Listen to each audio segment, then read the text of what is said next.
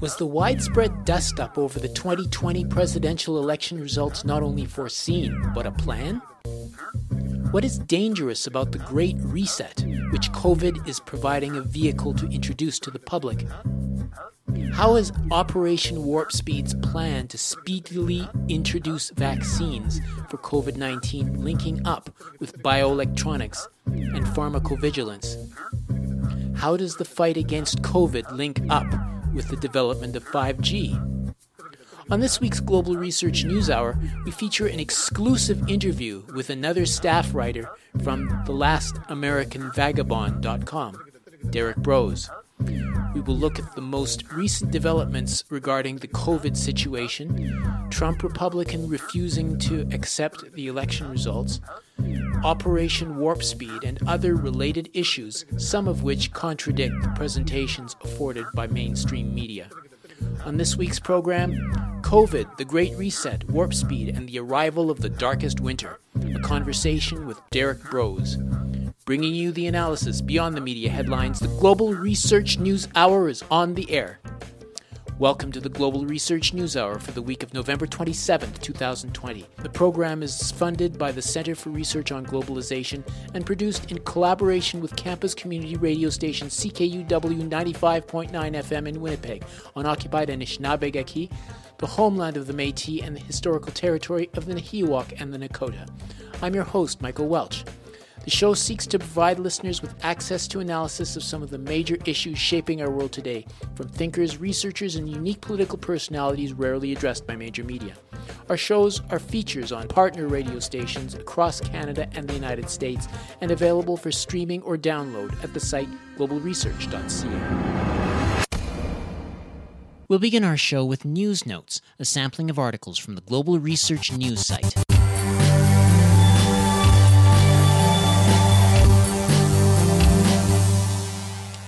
Xi was originally meant to be premier to Li Keqiang, who was meant to be president. But Xi was able to persuade the military that he was their man more than the economist Li.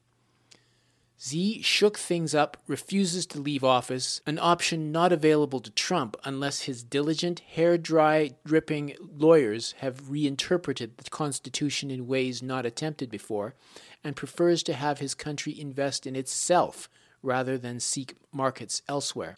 Xi has abandoned going global for Chinese business and finance. Xi, instead, is, again you've guessed it, putting China first.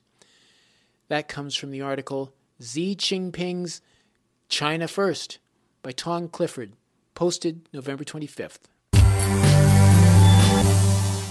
Today, our generation is called upon to take up the fight against the despotic rule of a corrupt clique of politicians and their sinister backers in order not to gamble away our own future and that of our children.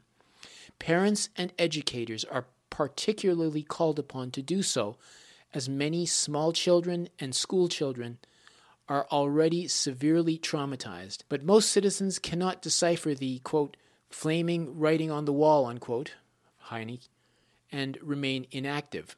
A sense of authority, irrational fears, and a reflex of obedience prevent them from doing so. With real knowledge of the diabolical plans of the ruling billionaire and power elite, they would try, with unbending will, to overcome the partly unconscious mechanisms of their inner resistance. That comes from the article, The Vicious Circle of Violence and Obedience, Exercise the Right to Individual and Collective Resistance, by Dr. Rudolf Hansel, posted November 25th. Many on the left were not keen on Biden because he supported the Iraq War, played a key role in the 1994 crime bill that led to mass incarceration, and refused to oppose fracking and back universal health care. They didn't enthusiastically back Biden, but rather voted against Trump's escalating fascism. Trump could not have been defeated but for the activism of progressives and grassroots organizing, Norman Solomon wrote at Common Dreams. Quote, Now on vital issues, climate, healthcare, income inequality, militarism, the prison industrial complex, corporate power, and so much more, it's time to engage with the battle that must happen inside the Democratic Party, unquote. Solomon advocates, quote, a combative approach toward corporate Democrats, unquote. That comes from the article, Biden's victory does not guarantee a progressive agenda. We must fight for it, by Professor Marjorie Cohn, posted November 25th, originally published at Truth Out. A British Supreme Court judge has slammed the UK government as control freaks for attempting to control people's lives under the guise of COVID and labeled it, quote, morally and constitutionally indefensible, unquote, to define what freedoms the public should and shouldn't have. In an op-ed published Sunday, Lord Sumption noted that the, quote, debate about whether to let us have a family Christmas perfectly sums up what is wrong with this government's handling, unquote, of the crisis. Sumption wrote that there are, quote, many different answers to the dilemmas of a COVID Christmas, unquote. Yet the crux of the matter is, quote, whether we should be allowed to make the choice for ourselves instead of having it imposed on us by law, unquote. Quote, but for the Jacobins of the Scientific Advisory Group for Emergencies, or SAGE, and the control freaks in the Department of Health, theirs is the only answer, unquote, Sumption urged.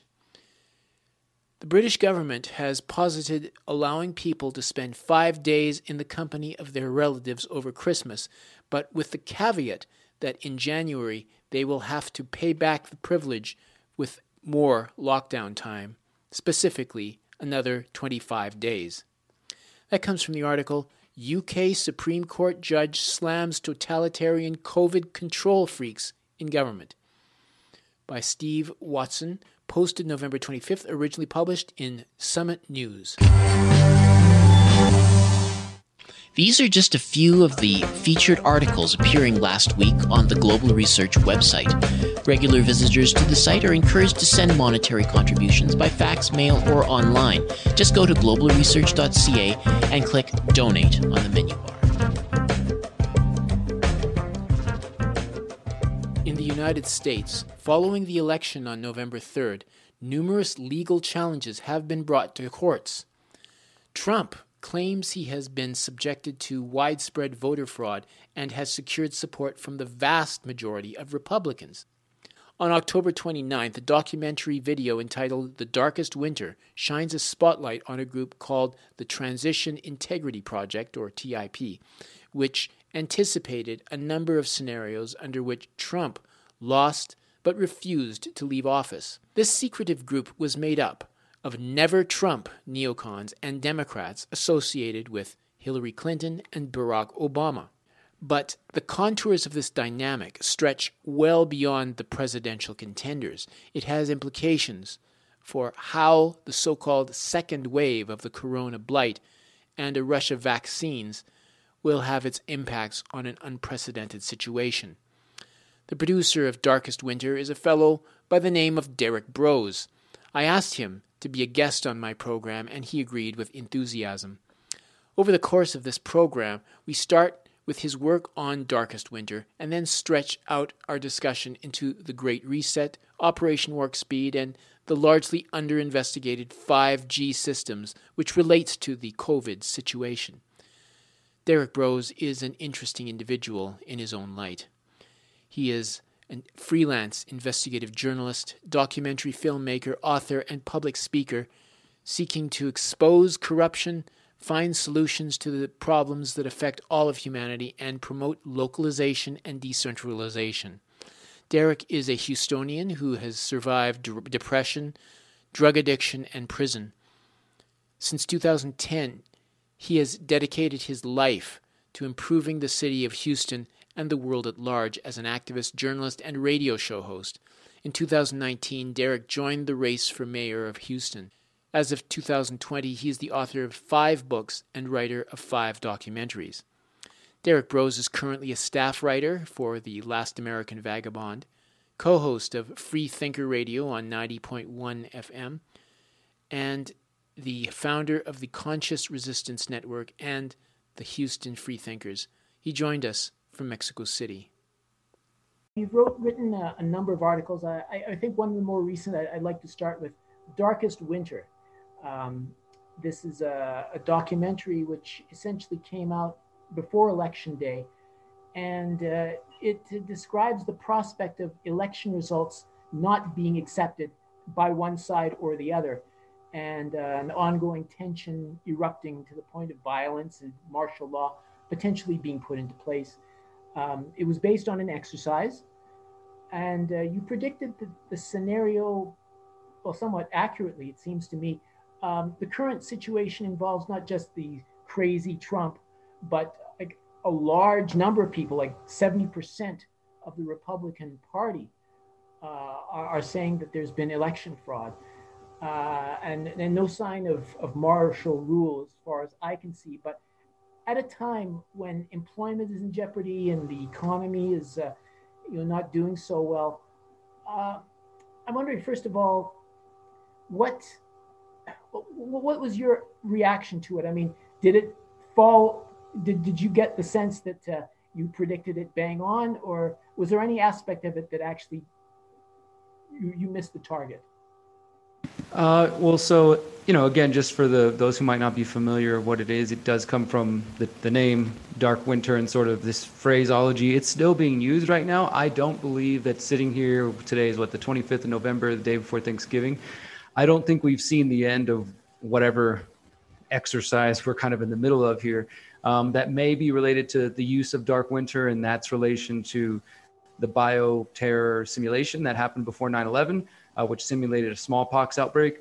Now, usually the way things work is these details, as far as there was a simulation that simulated one thing, and often they turn out to happen in real life. The details aren't the same. So while Dark Winter may have simulated a smallpox outbreak, it's possible if something like that were to happen, it could be something different, right? Maybe a weaponized coronavirus. And we have seen warnings from the US government and particular agencies warning of the potential for an attack on the United States. More likely, though, what we could see if there is some sort of attack in the coming weeks, in addition to the election chaos, which is still unfolding, it would likely be a cyber terror attack, because that's one thing that has increasingly popped up in more recent years as far as the talk of a cyber 9/11. And that talk has increased. I know about 2 months ago, the Department of Homeland Security put out a warning stating that the United States could face an EMP attack, and that the grid could go attack under. And so that's similar to, in addition to the Dark Winter simulation back in 9/11, my mini documentary, The Darkest Winter, looked at the Operation Blackout, which was being ran by an Israeli American intelligence company that simulated the election as well. And they imagined the grid being attacked. And they said, that there could be election chaos as well that also resulted in martial law. So there's just a number of different simulations. Another one being the Transition Integrity Project, which was involving kind of anti-Trumper neocons and Democrats from the kind of Biden, Clinton, Obama faction, speaking about the potential for also chaos, that could result. And so all these different simulations have foreseen this idea. And when it comes to the Transition Integrity Project, they describe 4 different scenarios. And one of them that seems most similar to what we are seeing play out is a Biden win, or at least the appearance of the win, the media calling that win, and then, of course, Trump disputing that. Now, we're still 5-6 weeks away from Inauguration Day, maybe even just 7 weeks or so. On January 20th. And Trump is still kind of fighting his battle in these courts. It doesn't really seem like it's going anywhere. I think I saw one court sort of side with him, but there's still a long road ahead if he has any chance in doing that. But I do think that the predicted election chaos could still come. I mean, we're still a good ways from, not that I'm hoping for it or calling for it or anything like that, but we're still weeks away from Inauguration Day. And on Inauguration Day, that is where the potential for any sort of conflict could happen, right? Because obviously Trump is supposed to kind of leave the White House peacefully or, without much hubbub. And Biden's supposed to take over. Biden's already giving speeches, speaking as the president-elect and acting in that role. And officially the Trump administration has started the transition process, although they're still fighting in the courts. So in the end, it could be just a typical usual passing of the power from one member of the predator class to another. Not because I don't think there's going to be much differences between the administrations, potentially maybe expanding on programs and things like that. But I do think that for me, putting out the Darkest Winter documentary, mini documentary, the reason I felt inclined to do that is because I know you've talked to Whitney Webb, Whitney and Ryan Christian and myself. We've been trying to get people to pay attention to these simulations. And again, how they pop back up often. And they've just been, the phrase has been dark winter has been coming up more and more often. So I guess for me, the goal was like, look, I'm just going to put this information out there. And I said several times in the mini documentary that this was not about fear or trying to scare people or put them in a state of panic or anything like that. But at the same time, hopefully to encourage people not to give into any push from left or right for chaos in the streets or go fight your neighbor, turn against somebody if they're a Trump supporter or fight your neighbor if they're a Biden supporter, whatever, these sort of things that the media would like to have us feed into.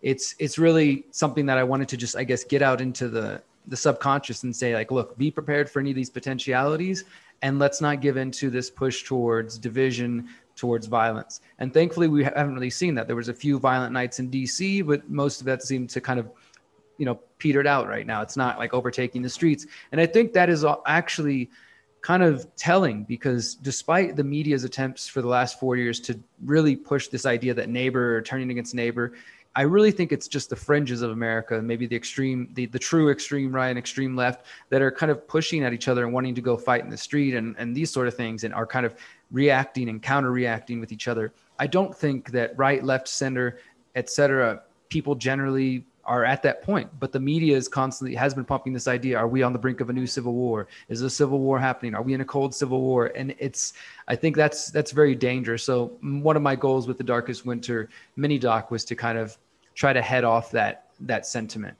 Could you explain the role of separating the population this way? I mean, what exactly is being achieved by doing this? By dividing the people? Yeah, I think that, well, I mean, in the most simplest way, the strategy is not anything new, right? The divide and conquer strategy. I think that's basically what we're witnessing here. And that I know that your audience is probably familiar that these people, I tend to call them the predator class, they have a plan. And the plan does involve breaking down the United States. It involves, I think, less individual freedom. And COVID-19 has given the authorities a very convenient opportunity to push their systems forward in the sense of perhaps getting rid of cash or encouraging digital banking systems, which allow for more tracking and tracing of society, pushing for, setting precedents that basically say, if there's a new COVID spike, lock down the country, lock down the city, lock down the state. That, just this, what many have started to term this biosecurity state. I think that's what we're seeing. So it seems to serve the purposes better the more divided we are, right? So if you and I are neighbor and you're a Democrat and I'm a Republican, if we're fighting each other and thinking that there's no way we could possibly get along and that we're, the worst enemies ever, then there's really no opportunity for us to collaborate, for us to build together, for us to find common ground, and maybe to see if there are things that we agree with and if there are things about the system where we might be able to unify and align and collaborate and work together, which I think ultimately is the biggest threat to the system, and the people who are kind of managing the system is the people uniting together and coming together in a strong way, in a unified way.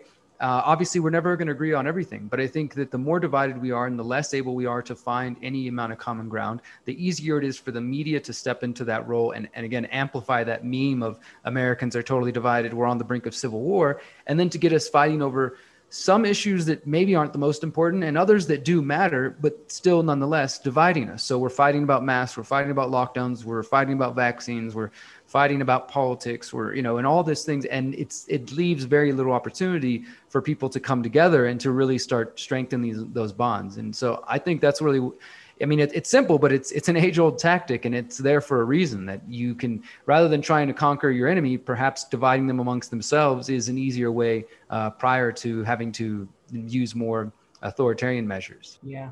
I know that a major angle of this is the second wave. The second wave is coming. That's been going on now for some time, and now it certainly seems like everywhere that there's this second wave that's burst forth. I'm wondering, how is that role of the second wave playing out within the vantage point of the darkest winter?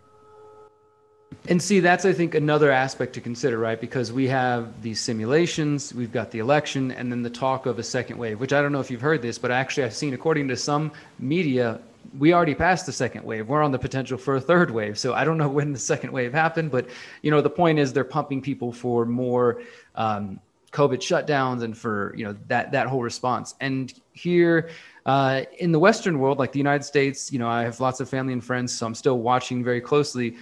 Just today, President-elect Joe Biden was saying, the deaths are rising in all the states and everybody needs to stay home and, avoid seeing family members over Thanksgiving.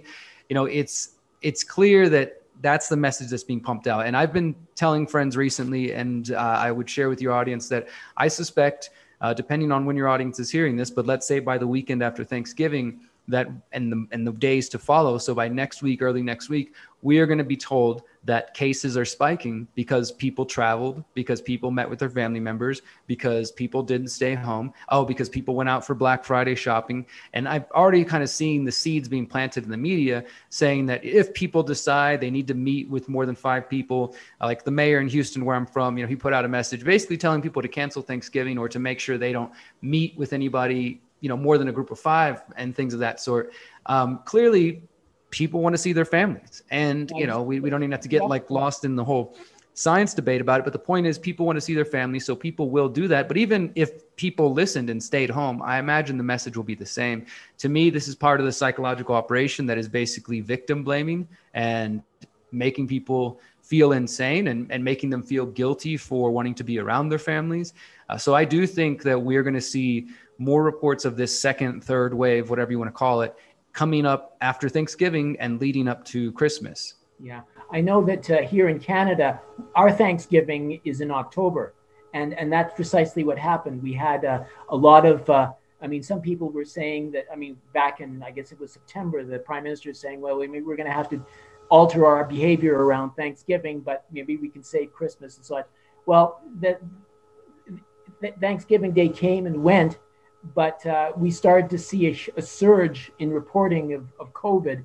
And now it's at a point where, like, at least in Winnipeg, where I'm located, it's being locked down. And so they've already seen that in some sense, that it's being used. And so now going into Black Friday, going into the Christmas season, people are starting to bunker down and think, well, how are we going to do this sort of thing? So I wonder if you could bring in the other aspect, the big scene, it seems to me, and that is the Great Reset. That's the angle that's endangering Americans and people around the world. This is written up by this Klaus Schwab, and there isn't really anything new as far as I could see, but the principles. The COVID is turned out to be a useful tool for providing a shine and a gloss to really bump it up and give it a new sales source.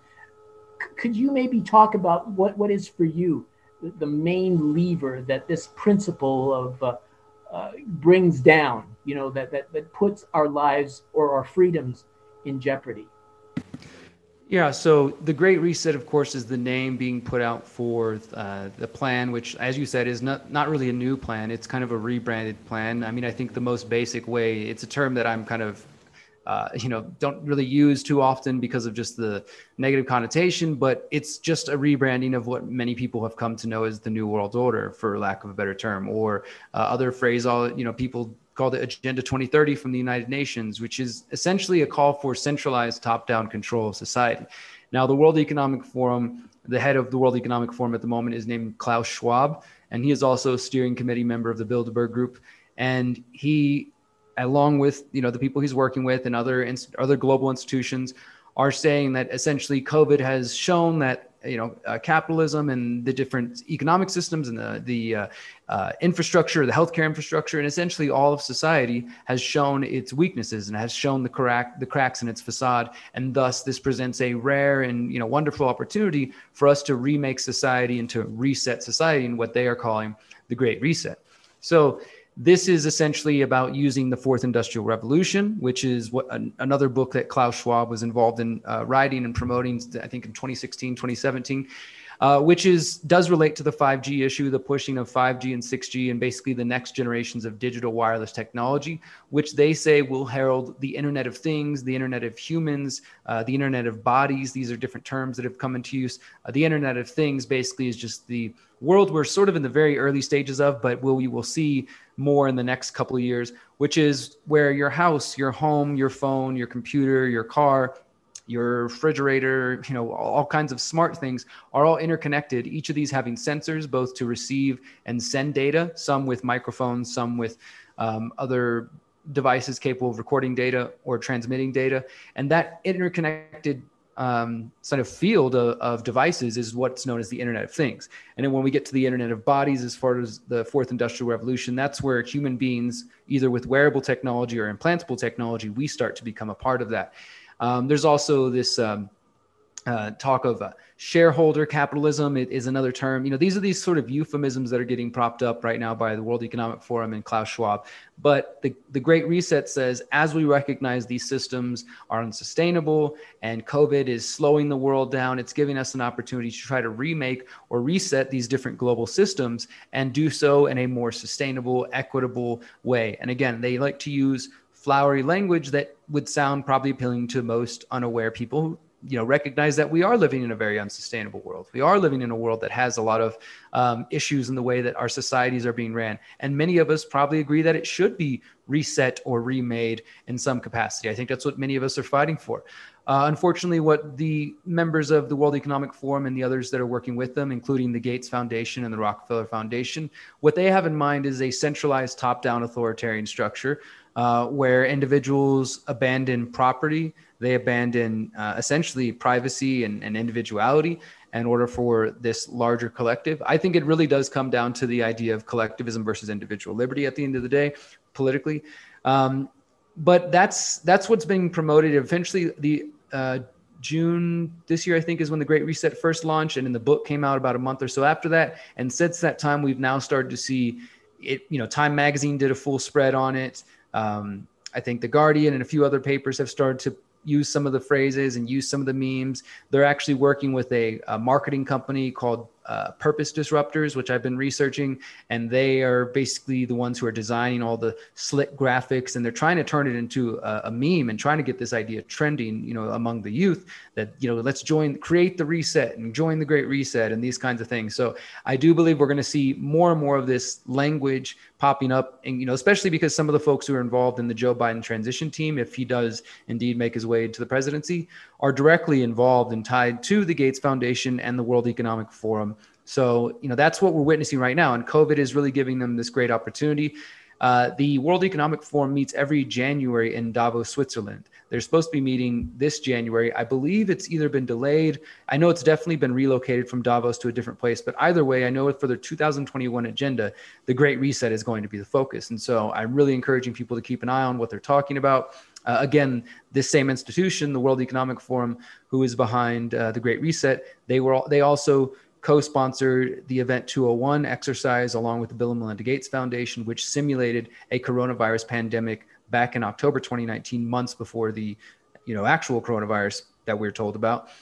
They also have simulated cyber attacks, as I was mentioning earlier. So, a lot of these power players and this kind of web of people are all pushing, for chaos. They're pushing for division. They're pushing the potential for some sort of attack on America. And then at the same time saying that all of this kind of chaos has presented the opportunity to remake society in their vision, basically.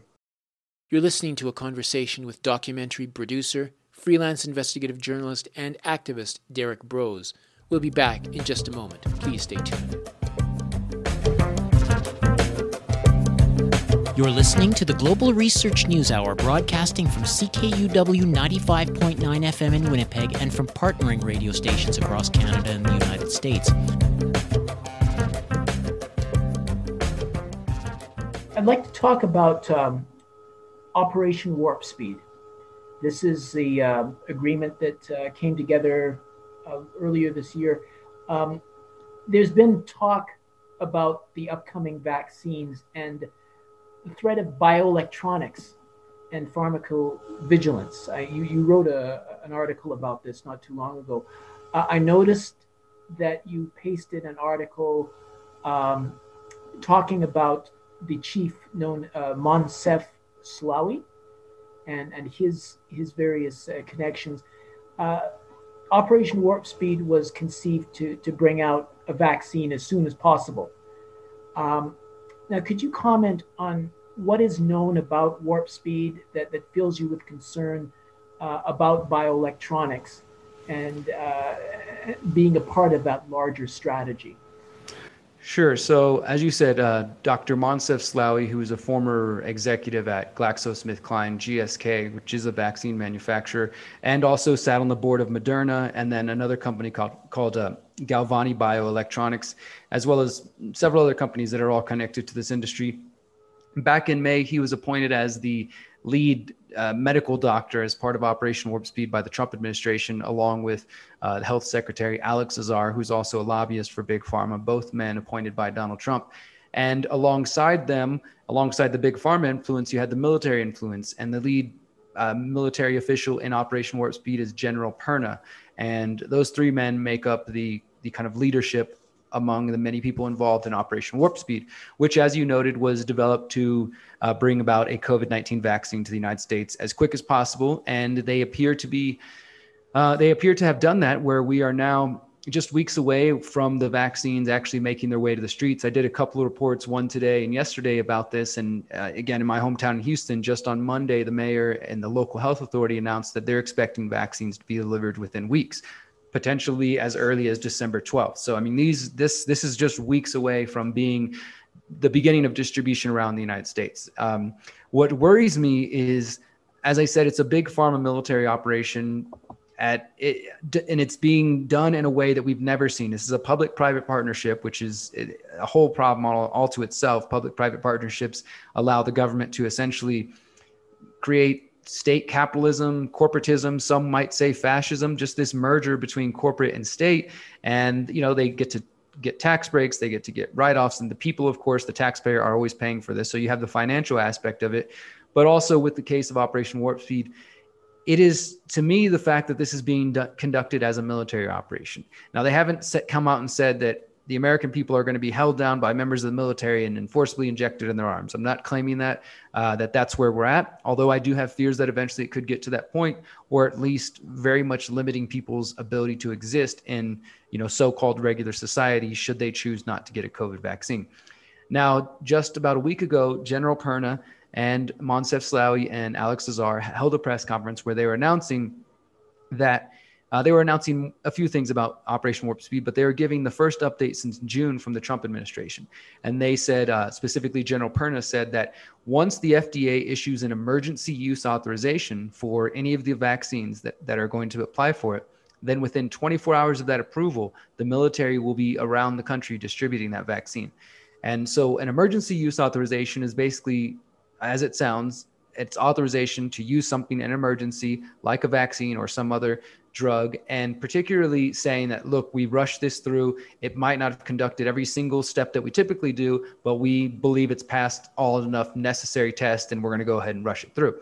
So that was from General Perna, and he said all of America, he didn't say again all of Americans are going to be forced, but he did say within 24 hours of that approval, all of America will be receiving the vaccines. And he goes on again, like with the Great Reset language, to say it's going to be fair and equitable. Everybody will get one, not just rich white people, but people of color, poor people. They really are trying to market it that way. I would say targeting more than anything, including with indigenous folks. So that statement came out. And then literally 24 hours later, Pfizer and Moderna began announcing that they were applying for emergency use authorization. They have both now officially put this in to the FDA. So that process could take weeks. But within weeks, as soon as that gets approved, then if General Perna is keeping his word, within 24 hours of that approval, the military is going to start being, going around the United States to distribute these vaccines. And as part of Operation Warp Speed, they have said that they have divided the United States into 64 jurisdictions, the 50 states, and in 12 territories. And so they have a map of how this is divided up and which parts of the military are going which places, which I'm assuming the public will find out shortly. So that's all within the last week. And then, as I said, cities like Houston and others are starting to announce that to let their people know we are preparing to receive vaccines. The mayor and the Houston Health Authority both said that they're expecting the companies to start delivering the vaccines within the next few weeks. And they're going to give it first to healthcare workers who are dealing with COVID patients, and then the elderly. They're talking about going to assisted living homes and, just old folks' homes and things of that sort. And then they're going to get to people of color, particularly they have said African Americans. And then they're going to go, kind of down the line of who they view as high risk before it's kind of out to the public. So we still might be months away before that, but we're only weeks away from these vaccines being completely approved for the use in the United States and other countries as well. And then the beginning of this massive military operation, which for me as an American, and I don't know, just the idea of the military just being distributed all around the country on the homeland for this kind of purpose, which I understand that from a mainstream perspective, these folks believe that this virus is going to kill America, and this is something we're solving together, and we need the help of the military, because it's been sold to us like this is a war. That's the whole thing. The language that they're using is like, this is a war on this virus, just like the war on terror. It's the same kind of concept. So people believe we need the military out there. We need the military and the Army and the National Guard around distributing these vaccines. And it doesn't give me much hope, especially because even just today, before we recorded this, I saw an article talking about the CEO of Moderna actually just gave an interview to Axios. And he said in that interview that they can't even 100% say that the vaccine they're going to give people is actually going to stop transmission of the virus. So, they're approving these things, but yet at the same time, there's no even guarantee that it's going to do what they're claiming you need to get it to do. So, I mean, all of it just to me is setting off red flags. I know that I had a guest on the show earlier, and he was raising the issue of 5G and how that might interact with the COVID. I think he was quoting from the Rockefeller document of 2010, but I think what I asked you about the prospects of COVID opening up the opportunity to insert something into our systems that interacts with 5G and 6G. I mean, I know this could be part of the whole, Google and Oracle are involved in helping to track the data from each person. So, I mean, in between 5G and its need to track everything, as you said earlier, everything is part of the internet, including us. And so this seems like the ideal opportunity, but maybe can you confirm that in any way? What is there to indicate that the insertion of nanopatch or any other biotechnology is going to be going along with the vaccine? All right. So yeah, I'm sorry that I forgot you had mentioned the bioelectronics. I will, because I do think that those things are interconnected. So one of the things that Moncef Slaoui, who's the head of Operation Warp Speed, his company, or one of the companies he sits on the board of, Galvani Bioelectronics, is specifically developing and marketing products that they describe, not my words, as implantable devices, micro implantable devices that are electronic devices that they say can send signals through the body for various types of illnesses and maybe potentially do have some sort of good application. In the context of COVID, though, as you've mentioned with pharmacovigilance, Google and Oracle are planning to track every single person who gets the vaccine for up to 2 years. And that's, again, was confirmed by the CEO of Moderna when he said, this is why we need to study people and make sure they're okay, because we're witnessing a live experiment. So I do think that in order for things to go the way they want, they need 5G and 6G technology and the way that it operates and the low latency that we're promised, that things are going to be so fast that we can move into this digital world with driverless vehicles. And again, conveniently, the Great Reset is promoting the idea that we shouldn't drive anymore. We should move into this. So many of it plays, it's all sort of tied into one thing. I think that pushing COVID and pushing the idea that we need to track people, for one, it's just convenient to track all the people into an even newer degree, not just by their cell phones, but literally by their biology. which is a very scary thought because we're told that various symptoms could alert the authorities to the potential that you have COVID. So if you're wearing a vital patch or you have one of these bioelectronics implanted in you that's supposed to be tracking your vital signs and sending that to the local doctors, if your temperature goes too high or if some other vital signs that they interpret as potentially having COVID, well, then you might, that could alert the authorities and you could get an alert saying, hey, you need to stay home for the next 2 weeks, or, hey, maybe we need to isolate you. Maybe we need to quarantine you. I think that these things are interconnected. I do want to say that, and I know this isn't what you were implying, but I think that this part of 5G that you're bringing up is very important. And one of my documentaries is called The 5G Trojan Horse and tries to go in depth to show the various dangers associated with 5G. Unfortunately, since COVID began, there are also, I think, a lot of false theories that get thrown out there. 5G is definitely a health hazard, but I don't believe 5G is causing COVID or is COVID or that they're one and the same. Although 5G and EMFs in general can weaken the immune system, it's not the same thing. And I think that is unfortunate that conversation blew up earlier this year when COVID started, because it has taken away from the very real legitimate concern of 5G, both related to surveillance, health, et cetera. And the points that you're bringing up is really a part of that discussion, that without 5G and 6G, they would not be able to push this biosecurity state forward because the current technology doesn't support it. It couldn't happen without a move towards lower latency and everything that they're calling for. Unfortunately, that's also it will harm people's health in the long term and could potentially make people more susceptible to illnesses like respiratory illnesses and other things. So they are connected, but not in the way that many people have talked about. But overall, the 5G world, the digital panopticon, what they call the smart city future, all of that is part of the push, the same push that we're seeing with COVID. I mean, that's kind of one of the things that we're going to see is, just as one other example, in the medical industry, in the health industry, people are saying that the authorities are saying it's not always safe for you to go to the doctor or go to the hospital anymore. Everybody's doing Zoom calls, right? You can go to see your doctor via Zoom now. That's called telemedicine or distance medicine. Same thing with the kids in the education, distance learning, digital education, these sort of things, Zoom classes. It's the push into that fourth industrial revolution world, where we're dependent on 5G and 6G. And in many cases, we're kind of abandoning the physical face-to-face interaction for simply full-on digital reality. And that is, again, a part of their agenda. Yeah, I think that the term fourth industrial revolution is about to be a major term as well. When I first heard about you, Derek, it was in the from the whole 5G scenario and putting out the warnings. I mean, you were presented to the city council on a number of occasions, and you made a documentary. You ran for mayor, by the way.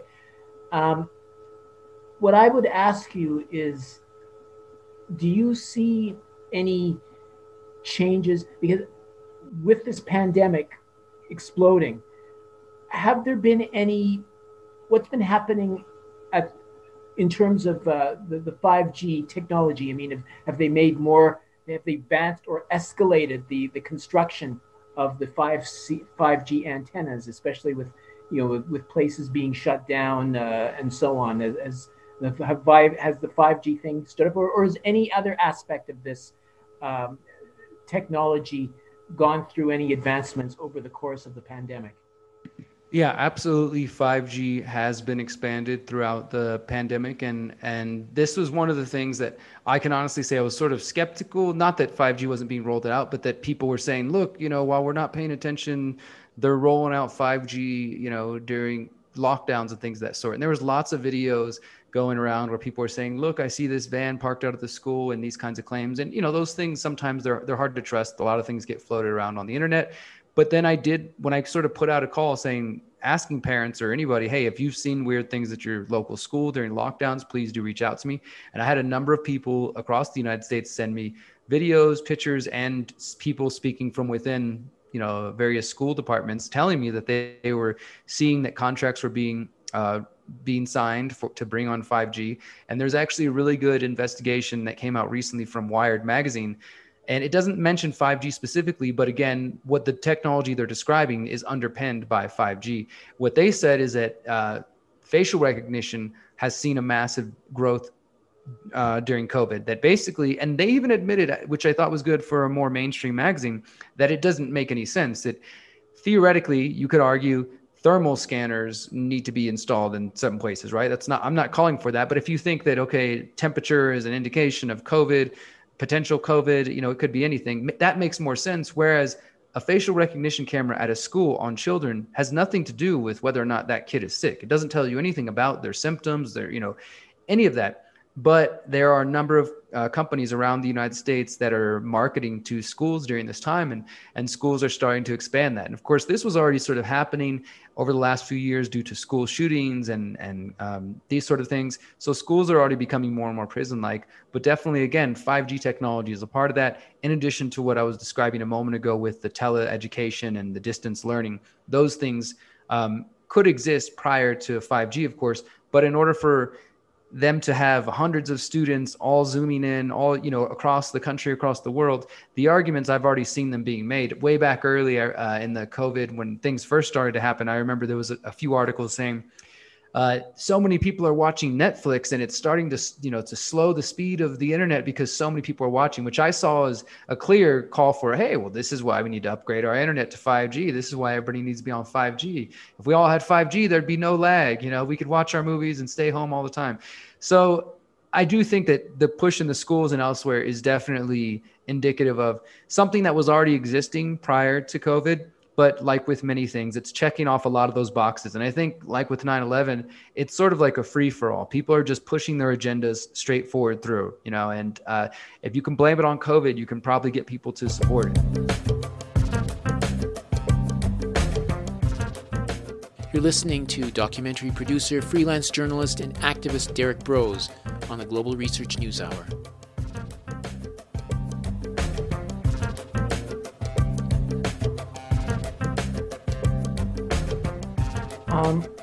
So I know that there's a lot of concern about the health risks associated with 5G. I mean, you've done a lot of reporting on it. I've been doing a lot of reporting on it. We could talk. That could be the basis of one show. I'm wondering though if you could talk about the other aspects in terms of the whether this threatens our civil liberties and our privacy in any way. Is this a danger associated with it? And by embracing 5G, have we in effect crossed that door of no return? I do think that it's clear that 5G and the technology that it allows is going to make it easier for surveillance. So it's not that 5G just, what they're calling 5G, the spectrum in that range is inherently, going to lead to surveillance, but clearly that lower latency, the expansion of these Internet of Things, all of that comes along with lack of privacy and invasions of privacy, to the point that the ACLU a couple of years ago, the American Civil Liberties Union in California, they put out a report called it was meant specifically for city councils and mayors. And that's, you mentioned I was going to speak at city council. That was one of the things I was trying to share with them, that they had put together this helpful guide, which was just tips for local officials who would listen for how to prevent smart cities from turning into surveillance cities, which just called about this and said, look, if we're going to rush in towards creating smart cities, the people need to be informed on how much data is being collected, where that data is being stored, who has access to that data, and on and on and on. Of course, we know that's not the case, that most people, if they know anything about 5G, it's just that, hey, Verizon said if I buy a phone now, I get an extra one for free, and it's going to make my movies 100 times faster and whatever. There's no real discussion on what it actually means, how that move towards a city or a life where there's cameras all around you. Another aspect I think of this smart city grid is like the Amazon Ring cameras and other doorbell cameras, which we now are learning, and people like myself have been warning, are going to be outfitted with facial recognition technology because they're owned by Amazon, and Amazon's been designing their own facial recognition tool called Rekognition, and they've been selling that to local police departments.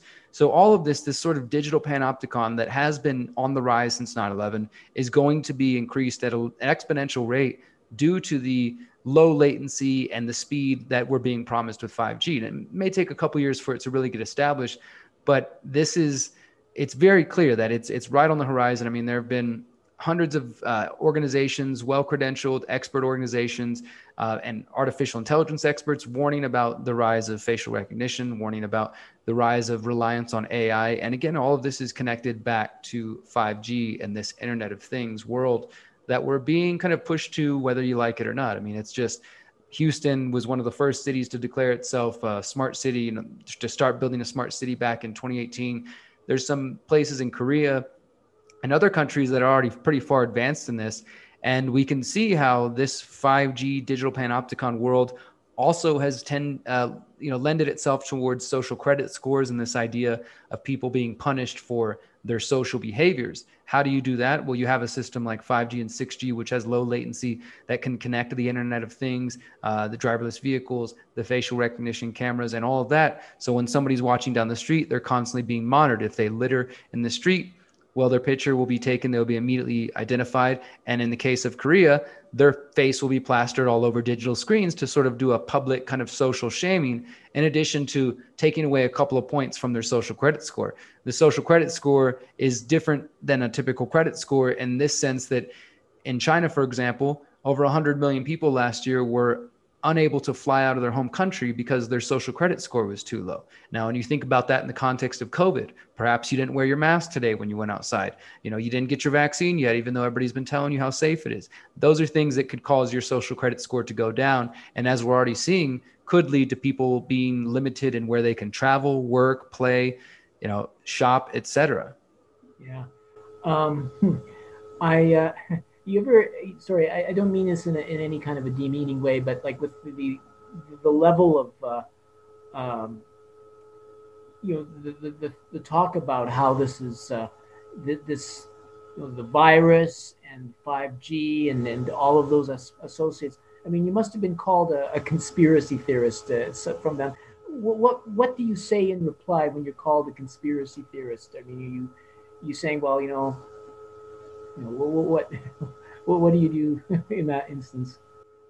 Well, that's happened as recently as just today before our conversation, and definitely it's something I've gotten used to. I should say I'm not quite gotten used to it, but I'm definitely, it's not uncommon over the last 10 years of doing this. I just try to let it go, but I'm not always so great at that. As I'm sure you understand, we are in this particular line of work because we care about getting truth out, because we want to get information out. And that is an emotional investment one way or another. We stick to the logic, we stick to the facts, but also our emotions get in there. And so it is frustrating and can be enraging even when people refuse to look at information and instead, resort to simple slander like conspiracy theorists, and then in this case, COVID denier, science denier, et cetera, because as I'm sure these terms are short circuits to critical thinking. And so all they believe is just throw that phrase at somebody and there's no reason to think any further. There's no reason to listen to them. We now know that they're just, someone to laugh at, not to take seriously.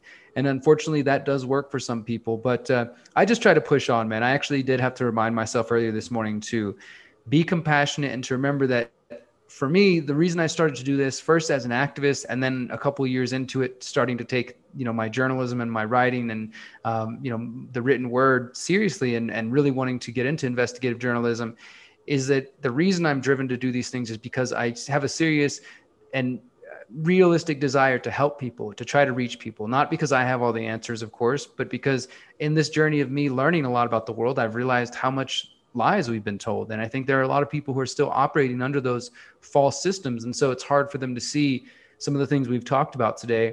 But yeah, I try not to let it hit me too hard, but every now and then that you get sucked into debating with somebody that you just realize, all right, this is going nowhere. They're not listening to me. And, I think it's just, wasting each other's time. But, I still try to reach people where I can.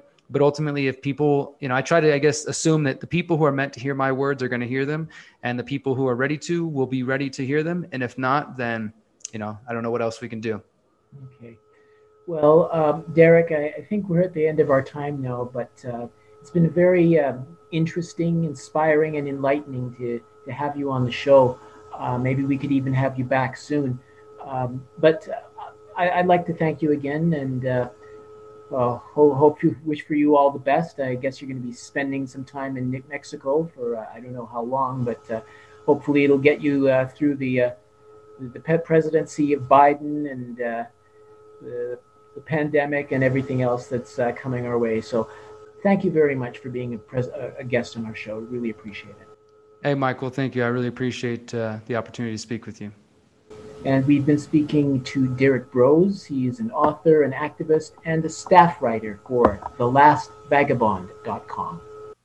There was some news out of Edmonton, Alberta earlier this month. One of the speakers was Dr. Roger Hodkinson. He's the CEO of Western Medical Assessments, providing independent medical examinations to insurance companies, employers, and lawyers. He's the CEO of a biotech company that manufactures COVID tests.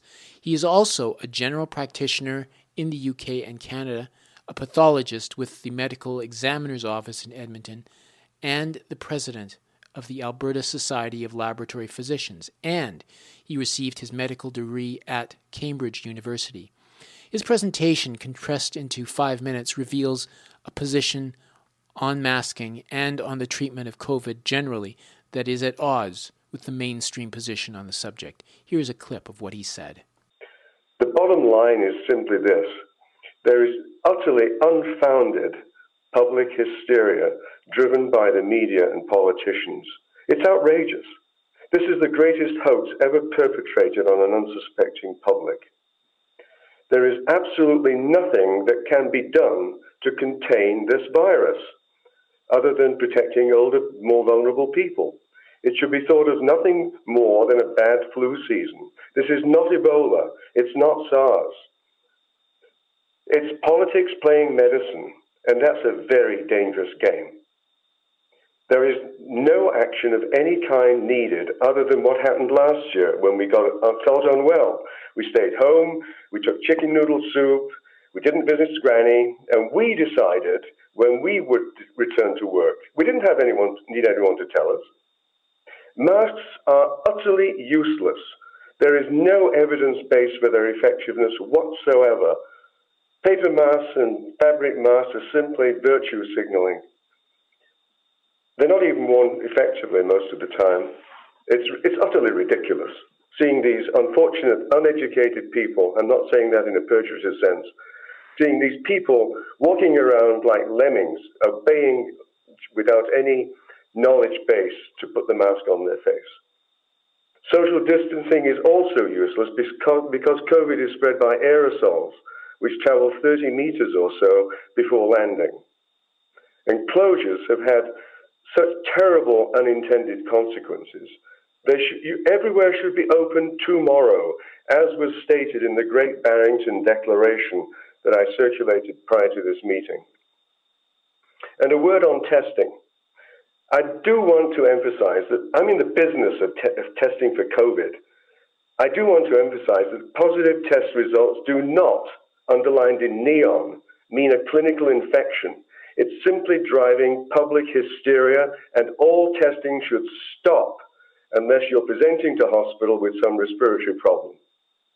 All that should be done is to protect the vulnerable and to give them all, in the nursing homes that are under your control, give them all 3,000 to 5,000 international units of vitamin D every day, which has been shown to radically reduce the likelihood of infection. And I would remind you all that using the province's own statistics, the risk of death under 65 in this province is 1 in 300,000. 1 in 300,000. You've got to get a grip on this. That was Dr. Roger Hodkinson speaking in Edmonton. While some high-ranking officials are going to great lengths to distance themselves, Dr. Hodkinson has started Part 1 on a 4-part series entitled The Coronavirus Pandemic, an Analysis. It's published at the site lockdownskeptics.org. That's all for this week. Join us next week when we will delve into the current state of the climate crisis. You've been listening to the Global Research News Hour, a program funded by the Center for Research on Globalization and produced in collaboration with campus community radio station CKUW 95.9 FM in Winnipeg on occupied Anishinaabe-Gaking, the homeland of the Métis and the historical territory of the Nahiawak and the Nakota. The show is aired on other radio stations across Canada and the United States and is available for streaming or download at globalresearch.ca. To leave feedback on this program, please email globalresearchnewshour@gmail.com. I've been the show's host and producer, Michael Welch. Thank you once again for listening.